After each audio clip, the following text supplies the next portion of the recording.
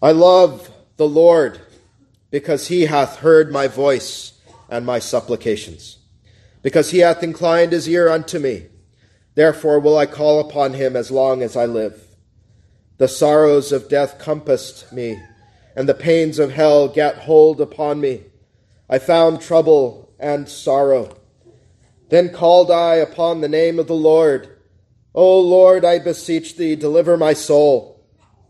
Gracious is the Lord, and righteous. Yea, our God is merciful. The Lord preserveth the simple. I was brought low, and he helped me. Return unto thy rest, O my soul, for the Lord hath dealt bountifully with thee. For thou hast delivered my soul from death, mine eyes from tears, and my feet from falling. I will walk before the Lord in the land of the living. I believed, therefore have I spoken. I was greatly afflicted. I said in my haste, all men are liars. What shall I render unto the Lord for all his benefits toward me? I will take the cup of salvation and call upon the name of the Lord. I will pay my vows unto the Lord now in the presence of all his people. Precious in the sight of the Lord is the death of his saints. O Lord, truly I am thy servant. I am thy servant and the son of thine handmaid. Thou hast loosed my bonds. I will offer to thee the sacrifice of thanksgiving, and will call upon the name of the Lord. I will pay my vows unto the Lord now, in the presence of all his people, in the courts of the Lord's house, in the midst of thee, O Jerusalem. Praise ye the Lord. Amen. May God bless the reading of the word. Let us pray for the preaching. O Lord our God, what glorious and wonderful things are found in the word of God of a truth. And now as we come to hear the word preached, we pray that your Spirit would be upon the minister who preaches, that he would preach the word of God faithfully, discharging his duty truly as a servant of God, not the master, but the servant.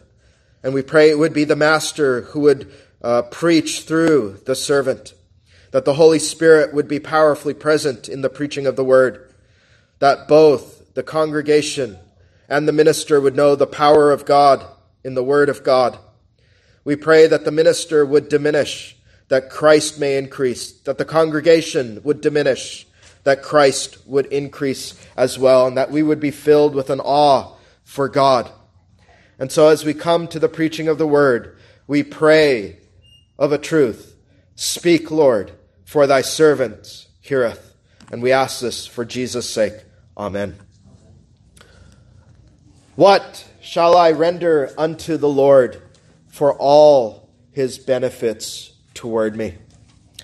How many of us have received the great gift of salvation, have received Jesus Christ, and have never asked the question, what shall I render unto the Lord for all his benefits toward me?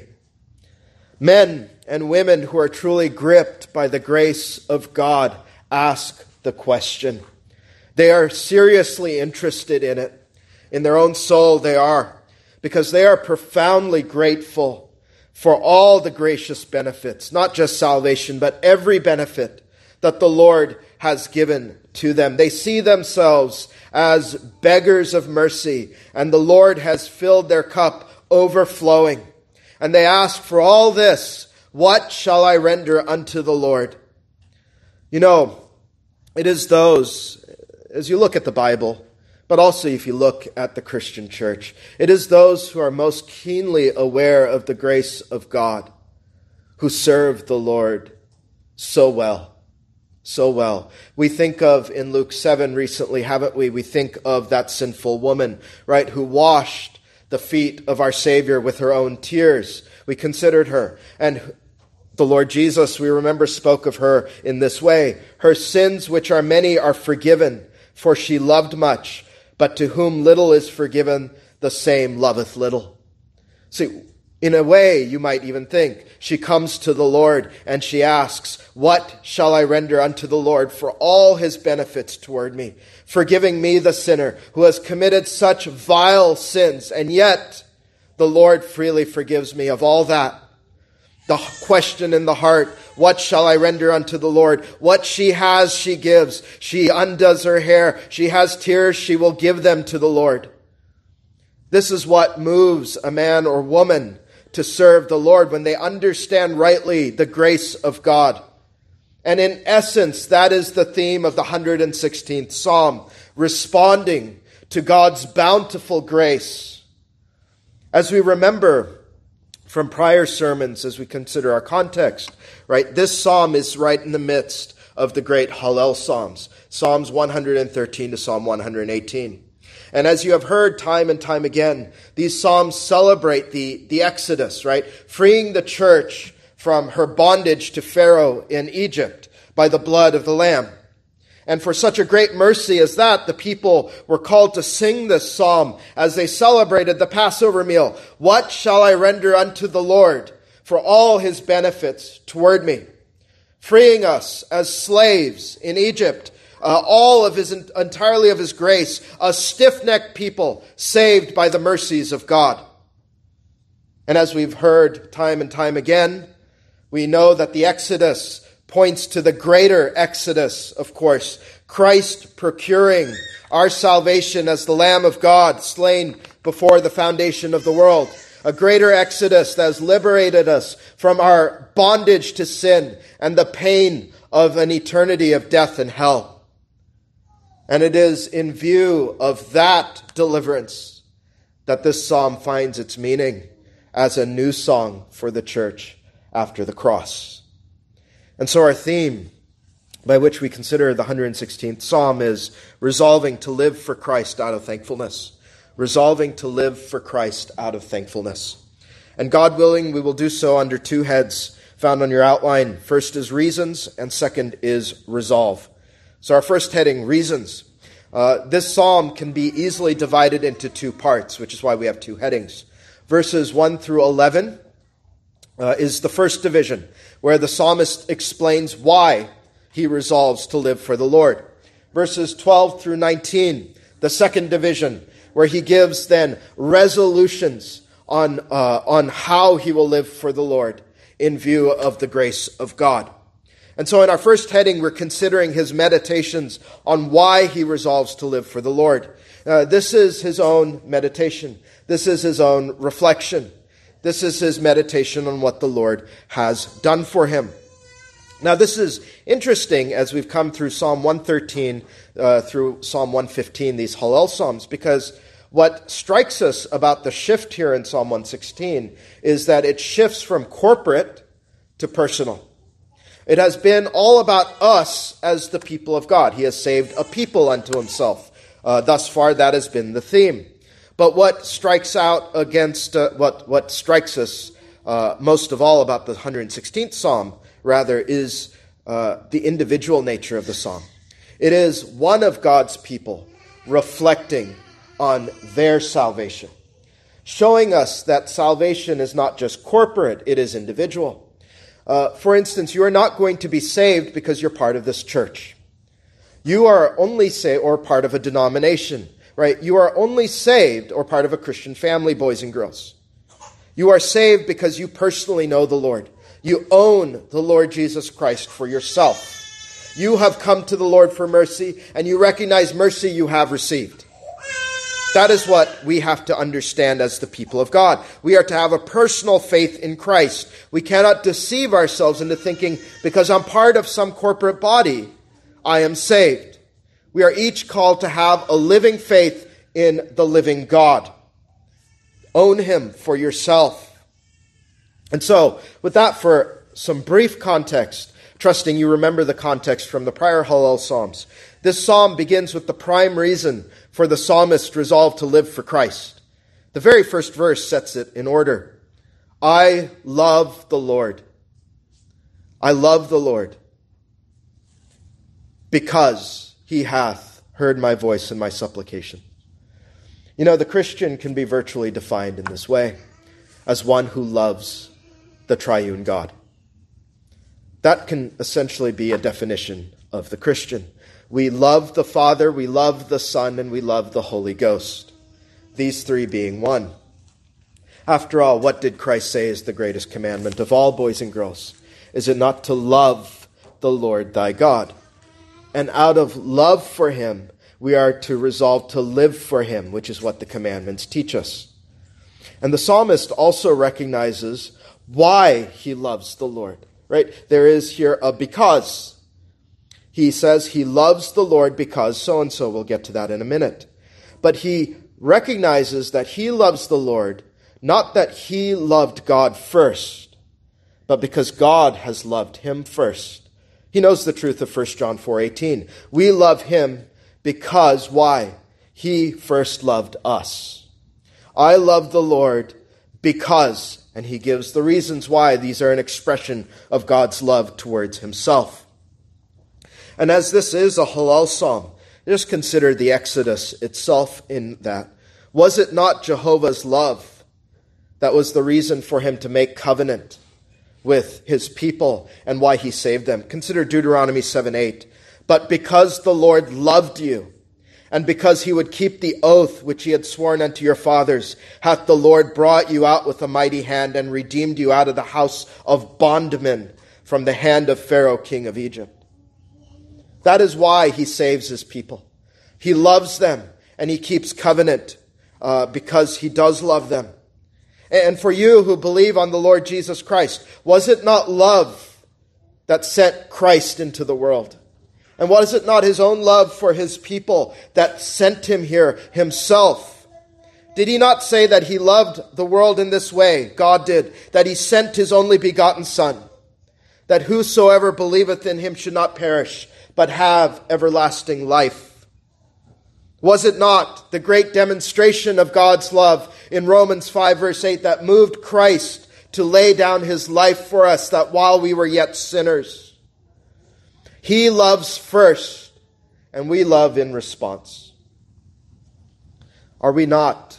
This is not reasonable for such a love like this, right? Are we not to love God out of hearts filled with thanks? Yes.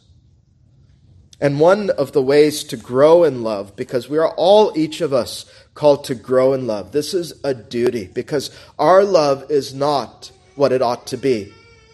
It never is, right? We ought to love the Lord with every fiber of our being. And we don't. We reserve portions of our heart for ourselves. And so from the day of our conversion to the day in which God calls us to glory, we are called to grow in love for him. And one of the ways that you will do this, child of God, is simple.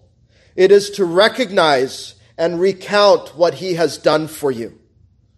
It is to recognize and recount what he has done for you. Remember when Jesus freed the man possessed with a legion of demons in Luke 8:39. We considered that not too long ago. Do you remember what he told him?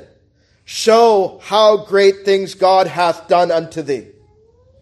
We are constantly to remember what he has done for us. And that's what the psalmist does here in Psalm 116. He recounts the great and magnificent things the Lord had done for him out of his graciousness. Even in the face of great sorrows and distress and death itself imminent, God had saved him. And so in our first verse, the psalmist loves Jehovah because he hath heard my voice and my supplications. In the first two verses, he recounts how when he was in distress, the Lord heard him. He heard his voice and heard his supplications, and he answered his prayers for deliverance. In the second verse, he says the Lord had inclined his ear to him. Now, the psalmist begins in a place that very few of us do, which is a recognition that for God to even hear us is gracious. There is no need for him to open his ears to our cries. And yet, what the psalmist says is just the bare fact that he heard me is grace I do not deserve. Right? The meaning here is that the Lord has condescended, has stooped down to hear him. You remember that theme from the 113th Psalm that kicks off the Hallel Psalms, that it is a condescending act of God to even consider us. We are so far beneath him. So the psalmist recognizes that not only the answer to prayer, but even the Lord hearing them is gracious.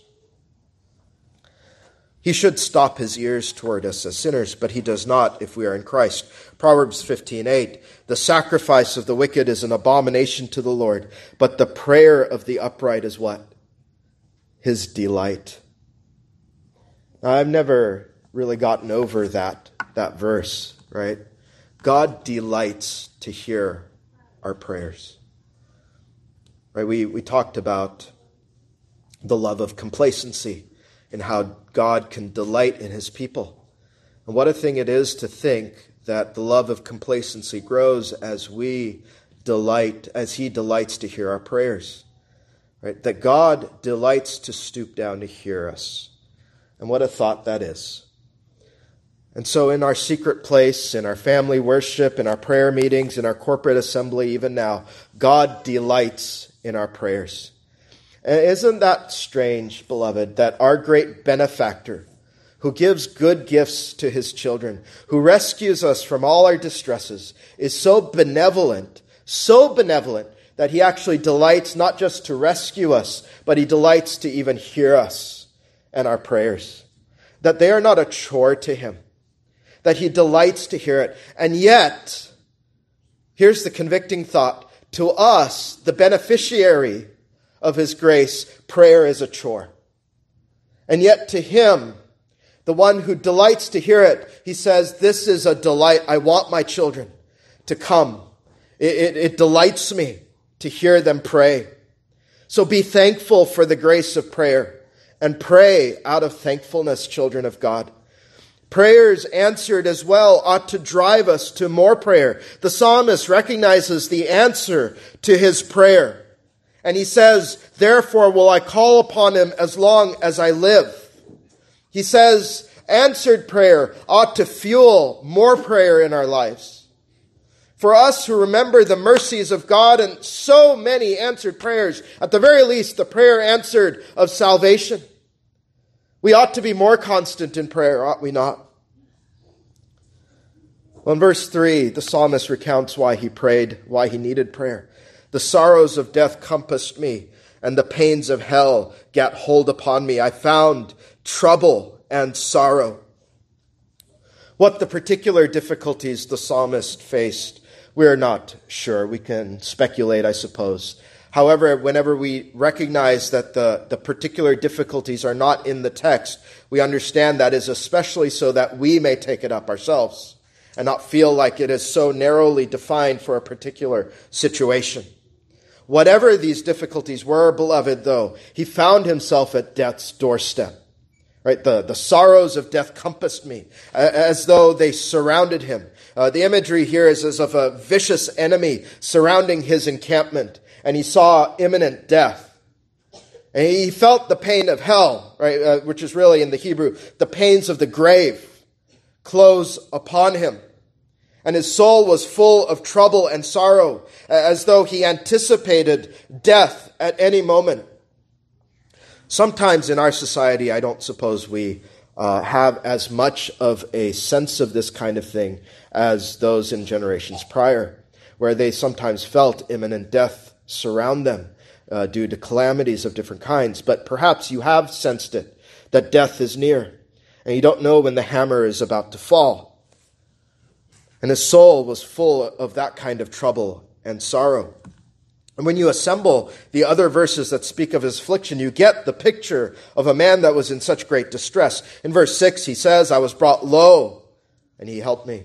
Verse 8 says, thou hast delivered my soul from death, mine eyes from tears, and my feet from falling. The man found himself in tears. His feet were stumbling. Verse 10 says, I was greatly afflicted. He recounts that he was in a very low state.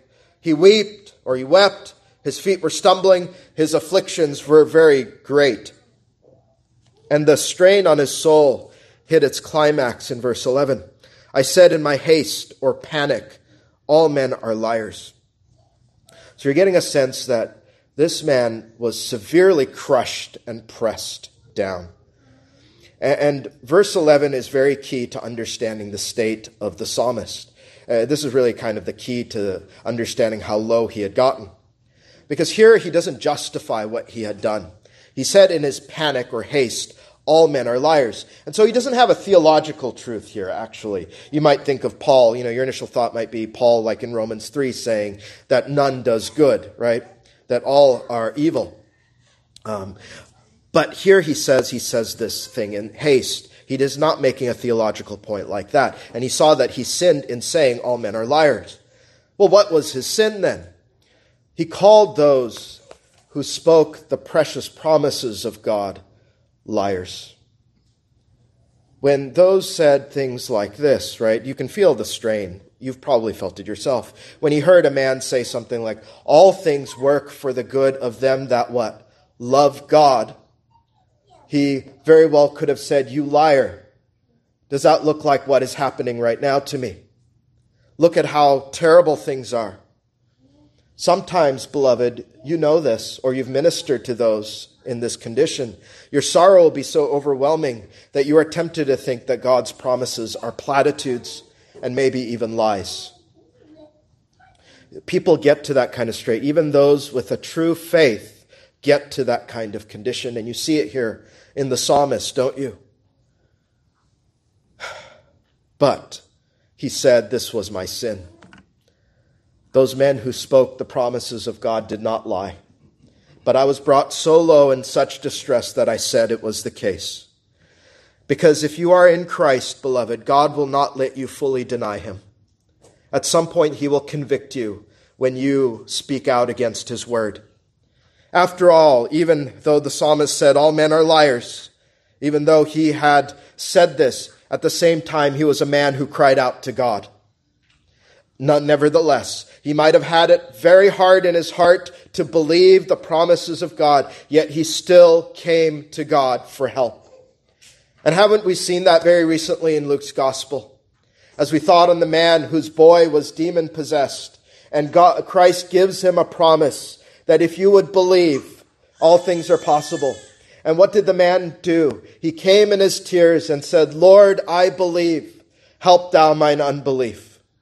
And the psalmist, like us, is a man of that condition. Unbelief mixed in with faith.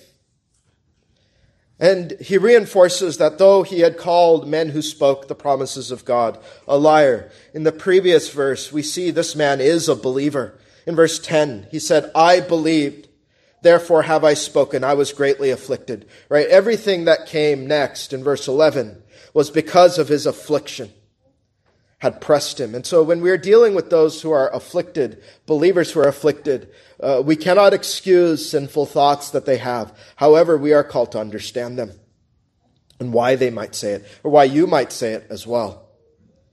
But we know that this is a man of faith in anguish, and he did believe the precious promises of God. And you can know that for a certain because the Apostle Paul cites verse 10 in 2 Corinthians chapter 4. And I think the setting there is quite appropriate. If you remember that chapter, and you may turn there if you wish, but Paul wrote in verses 7 through 9 of that chapter, before he cites our verse, but we have this treasure in earthen vessels, that the excellency of the power may be of God and not of us. We are troubled on every side, yet not distressed. We are perplexed, but not in despair. Persecuted, but not forsaken. Cast down, but not destroyed. You almost get the sense that Paul may have even sung Psalm 116 or meditated on it before the Holy Ghost moved him to write chapter 4 of 2 Corinthians. And we see here a man there, troubled, perplexed, persecuted, cast down, but not forsaken. And a few verses later, in verse 13 of that chapter, he wrote, we having the same spirit of faith according as it is written, so here comes the citation from Psalm 116. I believed, and therefore have I spoken. We also believe, and therefore speak, knowing that he which raised up the Lord Jesus shall raise up us also by Jesus, and shall present us with you. You see, he cites this as a man, right, who believed and speaks the precious promises of God, of the gospel. And then he goes on to write those precious words that you probably have memorized, that our light affliction, which is but for a moment, worketh for us a greater, a more exceeding and eternal weight of glory. You see how all of this is wrapped up in the psalm book, isn't it? The psalmist here, a man of faith, who slips in his faith, hastily saying, all men are liars, yet is a man who believed, even though unbelief creeps in a moment of weakness. And this theme of unbelief mixed with faith that we have considered of late often permeates the psalm book for your encouragement. You know, the Psalms don't have this false veneer of joy that so many Christians chase after. Like many man's compositions of praise, the Psalms are honest. They deal with matters like unbelief openly, such that you can be a lamenting Christian and praise God. You can say, in a moment of weakness, I didn't believe the promises of God, and yet here I am praising God nevertheless. So may that be an encouragement to you to pick up a psalm in such a time. Well, as we consider the psalmist's sense of the imminent pains of death, where he began to panic as though drowning, we can resonate with that. Every believer can take this psalm up, for it is this very sense that drives you to the gospel. It's this sense that takes you to the gospel, right? When believers come to recognize their sinfulness has made them liable to the pains of death and hell, who is the enemy? We need to think of this. Who surrounded us with the pain of death? It was God himself. It was God himself. And you felt the gaping chasm of hell before you, that your sin required a great payment you could not pay. And in your distress, as perhaps the gospel was preached to you, you might have even cried out that the gospel was too hard to believe. Well, all my sins, can it truly be that they would be washed away? You might have had in your haste the sense of the psalmist here in verse 11. All men are liars, even the minister who's preaching. But you cried out to Jesus Christ, save, O Lord, and he delivered you, just like that, assuring you that those who believe on me will never truly die. Those who come to me, he promised, I will in no wise cast out. And were you not thankful on the day that you believed the precious promise of the gospel? Have you forgotten it? Sometimes, beloved, we need to come back to psalms like this because we forget what it was like on the day that Christ saved us. And we cast ourselves for mercy upon his feet. And we remember with great gratitude, even as we sobbed over our sin and mourned that we had pierced Christ, we were greatly moved with thankfulness that the Lord would save even the chief of sinners.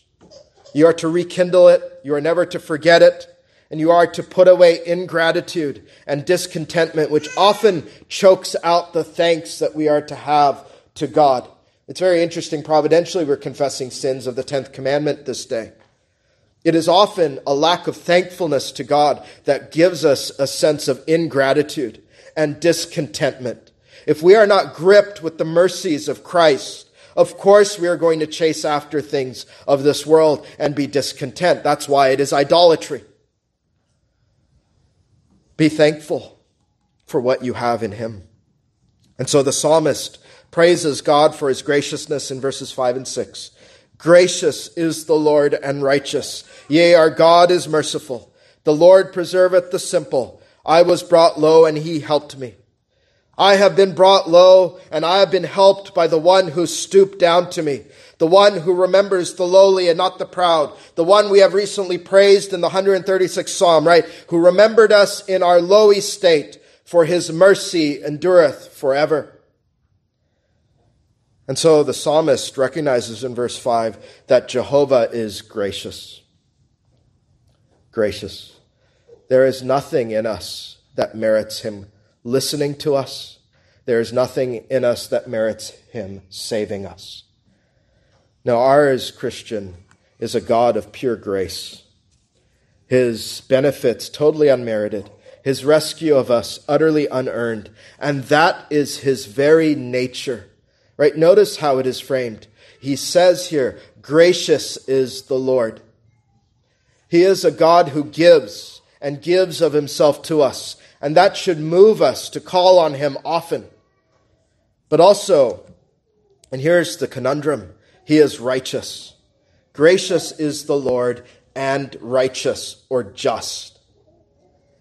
And that is the problem that we have to resolve, isn't it? He is just, and we are sinners who deserve justice.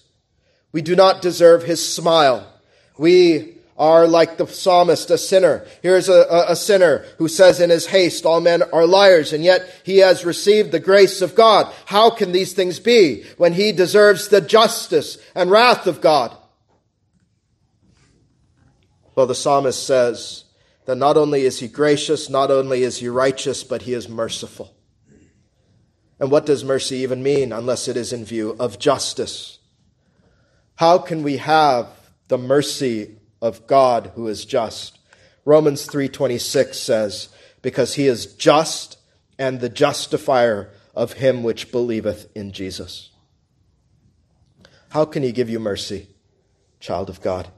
It is because his sword of justice fell on Jesus Christ for you who believe. That in your place on that cross, it was God's sword that was awakened against his fellow. And he was slain in your place, such that he can be just and the justifier of them that have faith in Jesus Christ. This is the grace of God shown, because of the love of God shown, that he spared not his own Son for you who believe, so that he can be gracious, he can be righteous, and he can show you mercy and not violate who he is. Then he says, the Lord preserveth the simple. There's a promise here to you, believer, not only of justification, but also perseverance to the very end. When he says simple here, he brings to mind what we heard last week, that we are to be as children. Not in understanding, but in malice. Remember, we're to grow and be mature, but in malice we are to be as children. That's the meaning of the word simple here, to be like the childlike believer. You know, the reason for this promise and why we need it is that believers are often, we think, outmaneuvered by the wicked. Right? We are often ensnared and encircled by them and their wiles. We study righteousness. They study as though they are studying the art of war, right? They study wickedness, and they study the way to get ahead in this world, and so on. But the psalmist recognizes that I can be like children in terms of malice because God defends the simple, and God preserves the simple. We are called to be as wise as serpents, but also as harmless as doves. And the reason that we are and emboldened in that is because God is our defender. You can be simple in the world's eyes. They can laugh at you over following the commandments of God, right? I think about how many men laughed as we prayed for the man who defended the Lord's Day all the way to the Supreme Court. Think of how many laughed at this man. What a simpleton he is. And yet God defends the simple. And God preserves them. And he will defend the righteous. You are not to revile in turn, he said. You don't fight fire with fire. He will preserve you. You study and do righteously, even when it seems absurd. The victory and the vengeance are mine, saith the Lord.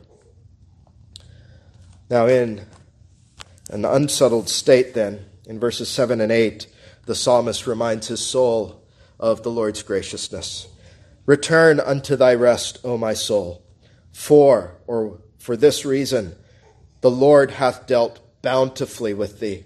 For thou hast delivered my soul from death, mine eyes from tears, and my feet from falling. When you remember the grace of the gospel and all the other deliverances the Lord has delivered, what can you say to your soul but, the Lord hath dealt bountifully with thee? Do you believe sinfully that the Lord has been a miser to you? Or do you truly believe the Lord has dealt bountifully unto you. You need to believe that the Lord hath dealt bountifully with thee. All of God's people can say it, that the Lord hath dealt bountifully with me. For if you are in Christ, the Son of God was given to you. Right? What is that? God is given to you. What did Jehovah tell Abraham his great reward was? It was God himself. Right? He has been given to you to deliver your soul from death, your eyes from tears. In fact, when you think of this deliverance, right, has he not promised you, believer, that one day he will wipe away every tear from your eyes? Right? He has promised these things, and he has promised he will keep your feet from falling into perdition. He has dealt very bountifully with you, such that if you have Christ only, you possess more than any man could dare to dream for or hope for. And what he gives on top of that, right, even daily deliverances and sustenance, his mercies, we love to say, are new every day. And so we see his bounty heaped upon us, overflowing, such that we are called to exhort our soul, return unto your rest. Do not fret. Do not be anxious. Isn't this the substance of Matthew chapter 6? To not be anxious. You know, if only, beloved, our eyes would be fixed upon the bountiful grace of the Lord toward us, how much more rest would our souls have? How much more rest?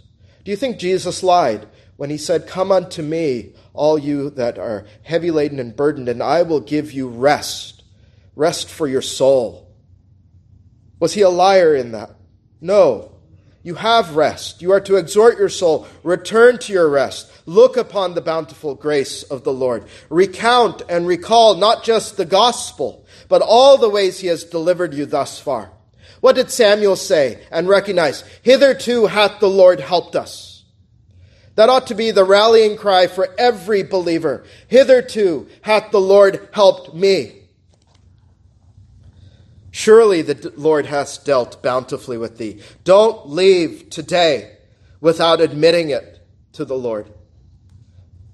So for all these deliverances, the psalmist said, I love the Lord. All of these are the becauses that come afterward, that the Lord had loved him first. And so he returns love to the Lord. And so the question is very simple today. Do you love the Lord? Do you love the Lord? And if he asked you why do you love the Lord? He asked Simon Peter, do you love me? This is a question that he asks all of you. Do you love him? And why do you love him? Can you recount how he has dealt bountifully unto you? You have to. This is your obligation, to love the Lord and to love him more. Admit the Lord's kindness to you particularly. Confess your sin of doubting it, just as the psalmist did. Well, time is going away very quickly. And so in view of these reasons for thankfulness, let's go to our second heading, which is resolve. Now, the most notable feature of the psalm, perhaps, is the psalmist's expression of returning love to the Lord. He makes 5 resolutions to live for the Lord as a response to the grace he has received. The Apostle Paul, right after first dealing with the guilt of man in the first 3 chapters of Romans, and then dealing up to chapter 11 to the grace of God that has appeared to us in Christ, he begins the 12th chapter of the book of Romans by showing us why a man or woman would live for God. He said, I beseech you therefore, brethren, by the mercies of God, that you present your bodies a living sacrifice, holy, acceptable unto God, which is your reasonable service. In other words, due to the mercies of God you have received in Christ, your reasonable service is to resolve to live for God as a living sacrifice, as a response to the grace of God. This is how the Heidelberg Catechism, and for today I put the catechism from the Heidelberg Catechism, question 2, which asks, how many things are necessary for thee to know that thou in this comfort may live and die happily? 3 things. First, the greatness of my sin and misery. Second, how I am redeemed from all my sins and misery. We have considered that in the psalm thus far. Third, how I am to be thankful to God for such redemption. And that's the outline of the book of Romans, as the Heidelberg Catechism teaches. And so this is now, we are coming to his thankfulness. And this is the heart of what is called evangelical obedience. Evangelical obedience, which is obedience to God that flows out of salvation as the fruit of salvation. The fountain of salvation is in the triune God, right? The Father in love sending the Son who comes down in love to procure salvation. Then Father and Son pouring out the Holy Spirit who applies salvation to us in love in our effectual calling. He giving us the faith to believe in the precious promises of the gospel. It is the love of God through and through that gives us every benefit. But as a response to the total salvation we have received, we resolve to live for God and obey.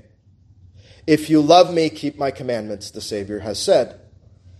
And this, if you want succinctly to know the difference between legalism and evangelical obedience, it is this.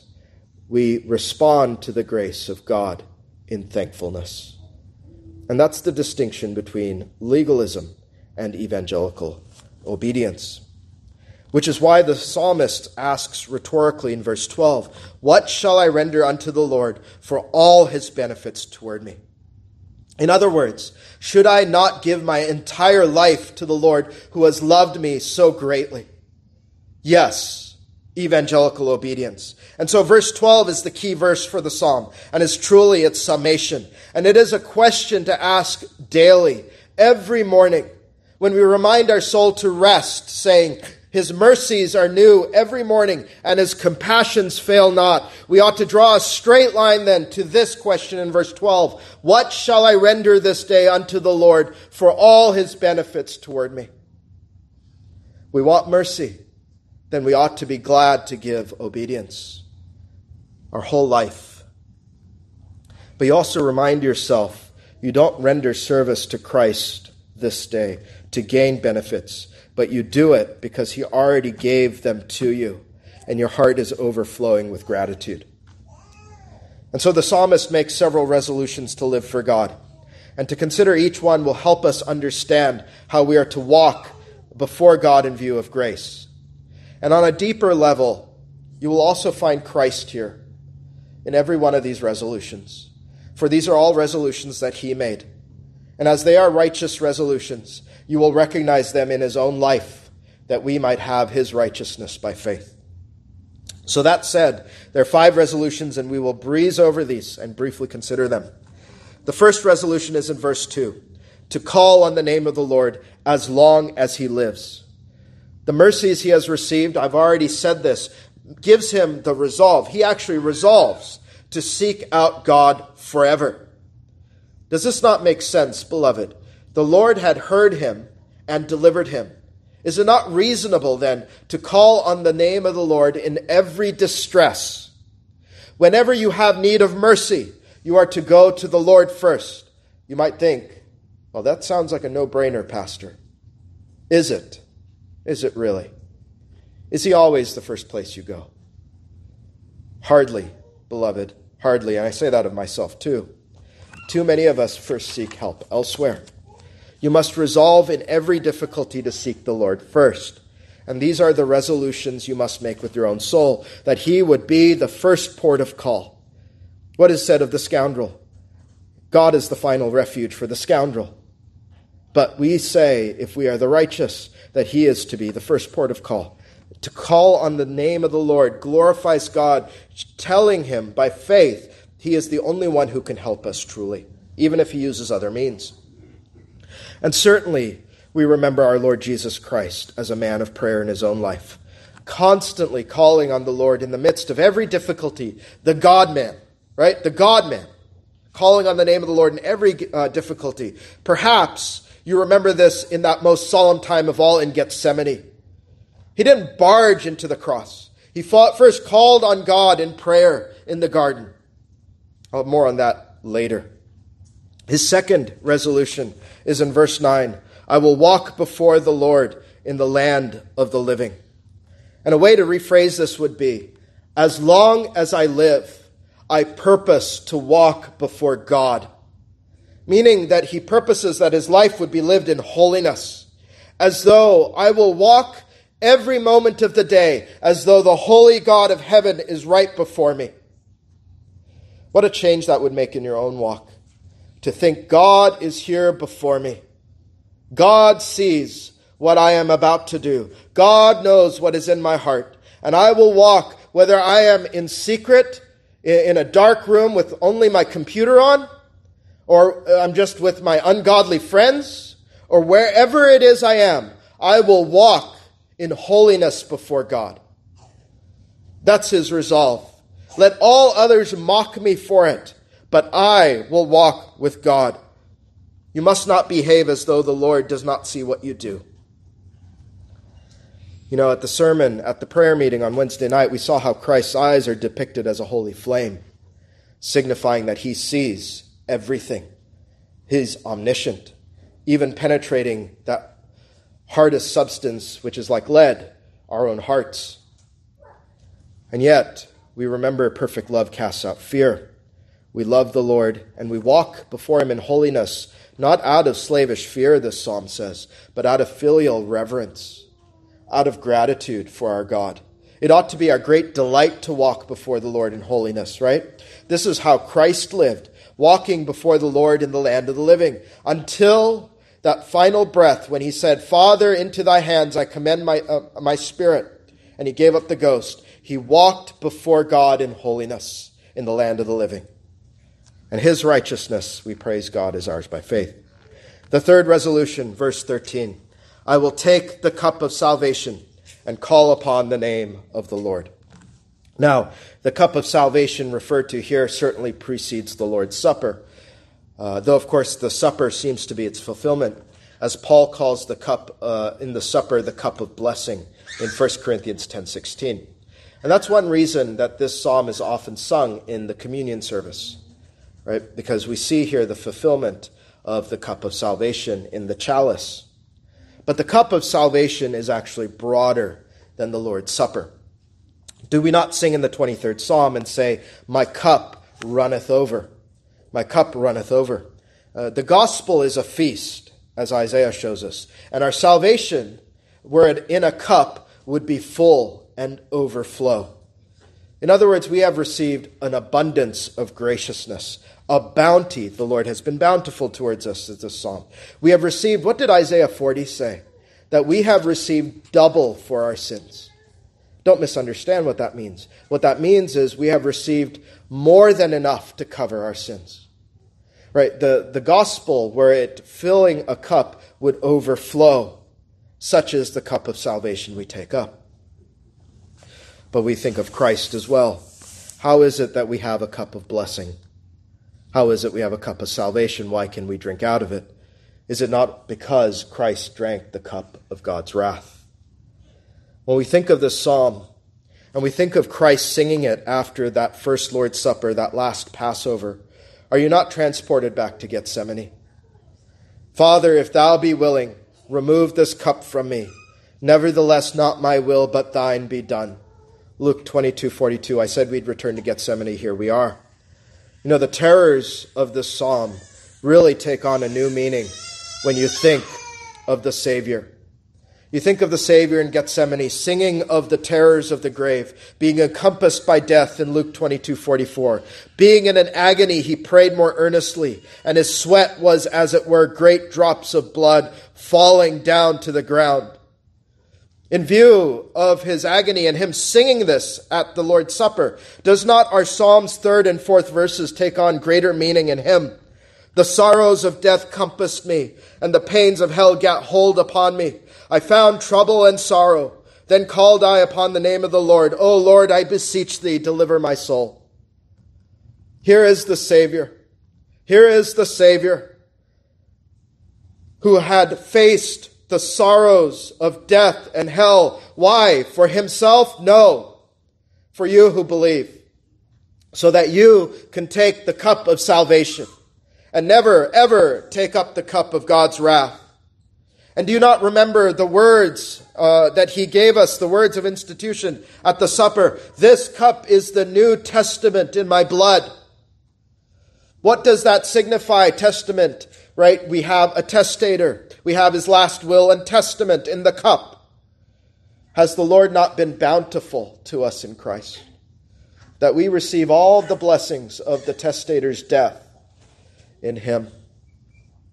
Such agony and pain he endured, so God may be bountiful in grace to us, to give us the cup of blessing, because he drank the cup of God's wrath on those 3 hours when darkness filled the land.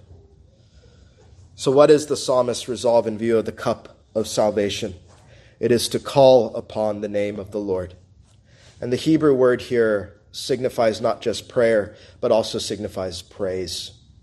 Praise. To call on the name of the Lord is to praise him from this Hebrew word. And so we take the cup of salvation and praise the name of the Lord. How bountiful he has been to a sinner such as me. The fourth resolution is verse 17. I will offer to thee the sacrifice of thanksgiving and will call upon the name of the Lord. And that's the bridge here between these two resolutions. Out of thanks for the Lord, we are called to offer the sacrifice of praise. And that is what calling upon the name of the Lord signifies here as well, praise. Hebrews 13:15 says, by him, that is Jesus, therefore let us offer the sacrifice of praise to God continually. That is the fruit of our lips, giving thanks to his name. Christ sacrificed himself for our sake, and we are called to show thanks for that by way of praise. Yet, we're often slow to praise him. We're often lethargic to do so. Some of us, we won't even be present when praise is sung. But we are constrained by God to praise him and praise him as the fruit of our lips. In other words, what are you doing? What am I doing? If we, at the very least, don't have this response to the grace of God, to praise him for what he has done for us. We often speak to our children, don't we? We'll talk about this maybe a little bit tonight in the other sermon. But how can you be so ungrateful to not do the simple things we ask you to do? We give you food, we take care of you, we love you, and you won't take out the trash. How can we be so full of ingratitude, right? And yet we're the same way. We're the same way. We won't find it in our heart to even praise God. Now the fifth and final resolution is repeated twice. In verses 14 and 18, I will pay my vows unto the Lord now in the presence of all his people. Now the psalmist must have made vows to the Lord, as we often do.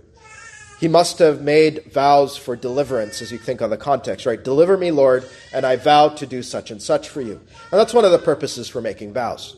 You can consider the use of making vows when distressed. If you look at the Westminster Confession of Faith, chapter 22, paragraph 6, and its proof texts. We often make vows, Lord, if you will deliver me in this way, I will constrain myself to do such and such for you. Very good, very right, very proper. Now, the problem for many of us, though, is after being delivered, we neglect to keep our vows. But he resolved twice to do so. And that shows you the importance of constraining yourself to keep vows you make and not neglect to pay them. But as we think of Christ in the psalm, how blessed we are that the Son of God paid his vows to God. Right? He had made a vow eternally to the Father that he would purchase our salvation, and he kept that vow publicly, right, as the psalm says, in the presence of all his people. Before the people who mocked and cursed him and scourged him, before the disciples that ran from him, he paid his vow to God that he would save his people. And we praise God that Jesus Christ never reneged his vows. He paid his vow to drink the cup of God's wrath to the dregs for your sake, believer. And should that not then fuel our own obedience out of thankfulness to keep the vows we have made? I'm only saved because the Savior kept his vows. How can I not out of thanks? This is a psalm of thanksgiving. How can I not out of thanks for things he has delivered to me that I've asked for in my vows? How can I not pay those? How can I not keep my vows, whether they be wedding vows or membership vows or whatever other vows you have made? How is it that we are so unthankful we can't do that? That's the question.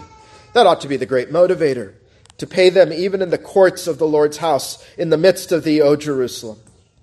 And the Lord's Supper is often called a covenant renewal. And the psalm fits that framework because covenants are renewed and made in the church.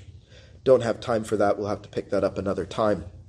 So there are 5 resolutions the psalmist made to express his gratitude to God. Evangelical obedience. His life lived as a living sacrifice to God out of thankfulness. And in our remaining time, I want to consider just a few more verses to wrap up. There is this remarkable truth in verse 15. Precious in the sight of the Lord is the death of his saints. An entire sermon series wouldn't do this verse justice, beloved. But let me just say this. God promises that your death is precious in his eyes. Maybe think of it this way. If your death is precious in his eyes, beloved, how about your life? Your life is precious, dear saint. If you ever struggle, child of God, to think on whether your life is valuable, and it certainly is, you know it because your death is precious to him. And how much is your life precious to him? It's a great thing to know that your death is something the Lord deeply cares about. Deeply cares about. Whatever manner it is that the Lord will take you to himself, it will be done with care. It will be done with this purpose, that you will be with him forever. Precious in the sight of the Lord is the death of his saints. You think of him speaking to the thief on the cross. This day will you be with me in paradise. Precious in Christ's eyes was the death of that sinner, that thief who turned to him. And on your deathbed, you are to recall this. So burn this text into your heart before the deathbed and before the affliction comes. The martyrs remember this text, and they know that their death is precious. And of course, as we think of the Son of God, the most precious death of all was the death of the Son of God himself. His death in our place, that we may live forever, that when we die, we are taken to the paradise of God to be with him. And so, in verse 16, the psalmist dedicates his life to the Lord. O Lord, truly I am thy servant. I am thy servant and the son of thine handmaid. Thou hast loosed my bonds. He has loosed our bonds, our slavish bondage to sin and to Satan. And so the scripture says he has now made us slaves of Christ, to dedicate our lives to him out of thankfulness. Why are we made slaves to Christ? We are made like those in the Exodus, right? In the law of Moses, who would have their ears pierced because they want to be slaves to their master. They want to be slaves to their good master. And we are to dedicate whatever remains of our life to him out of thankfulness, which is the theme of this psalm. But also an encouragement in this verse for you godly mothers. Think of yourself here. What a thing it would be, mothers, that your sons and daughters would say, Lord, truly I am thy servant and the son of thine handmaid. What a thing it would be for them to say to the Lord, O God, my godly mother, she was truly a servant of the Lord, and I will follow after her as thy servant. Pray, mothers, that your children would say such a thing, seeing your example and your devotion to the Lord. So the call here in this psalm is for you to be such a woman for your children's sake. I didn't have such a mother in God's providence. And many of you didn't have such a mother. But many of you women have the chance, if you are a mother and will be a mother, to be such a mother. Be such a mother to your children. And of course, we find once again the servant of the Lord, Jesus Christ, all the more, the son of thine handmaid, the son of Mary, who herself served the Lord. And so, having considered the great grace of the Lord, the psalmist finds it his joy to resolve to live for God. Not out of bare duty, friends, but out of joy and thanksgiving, which is where our obedience flows. He praises God that he has the privilege of serving God Most High.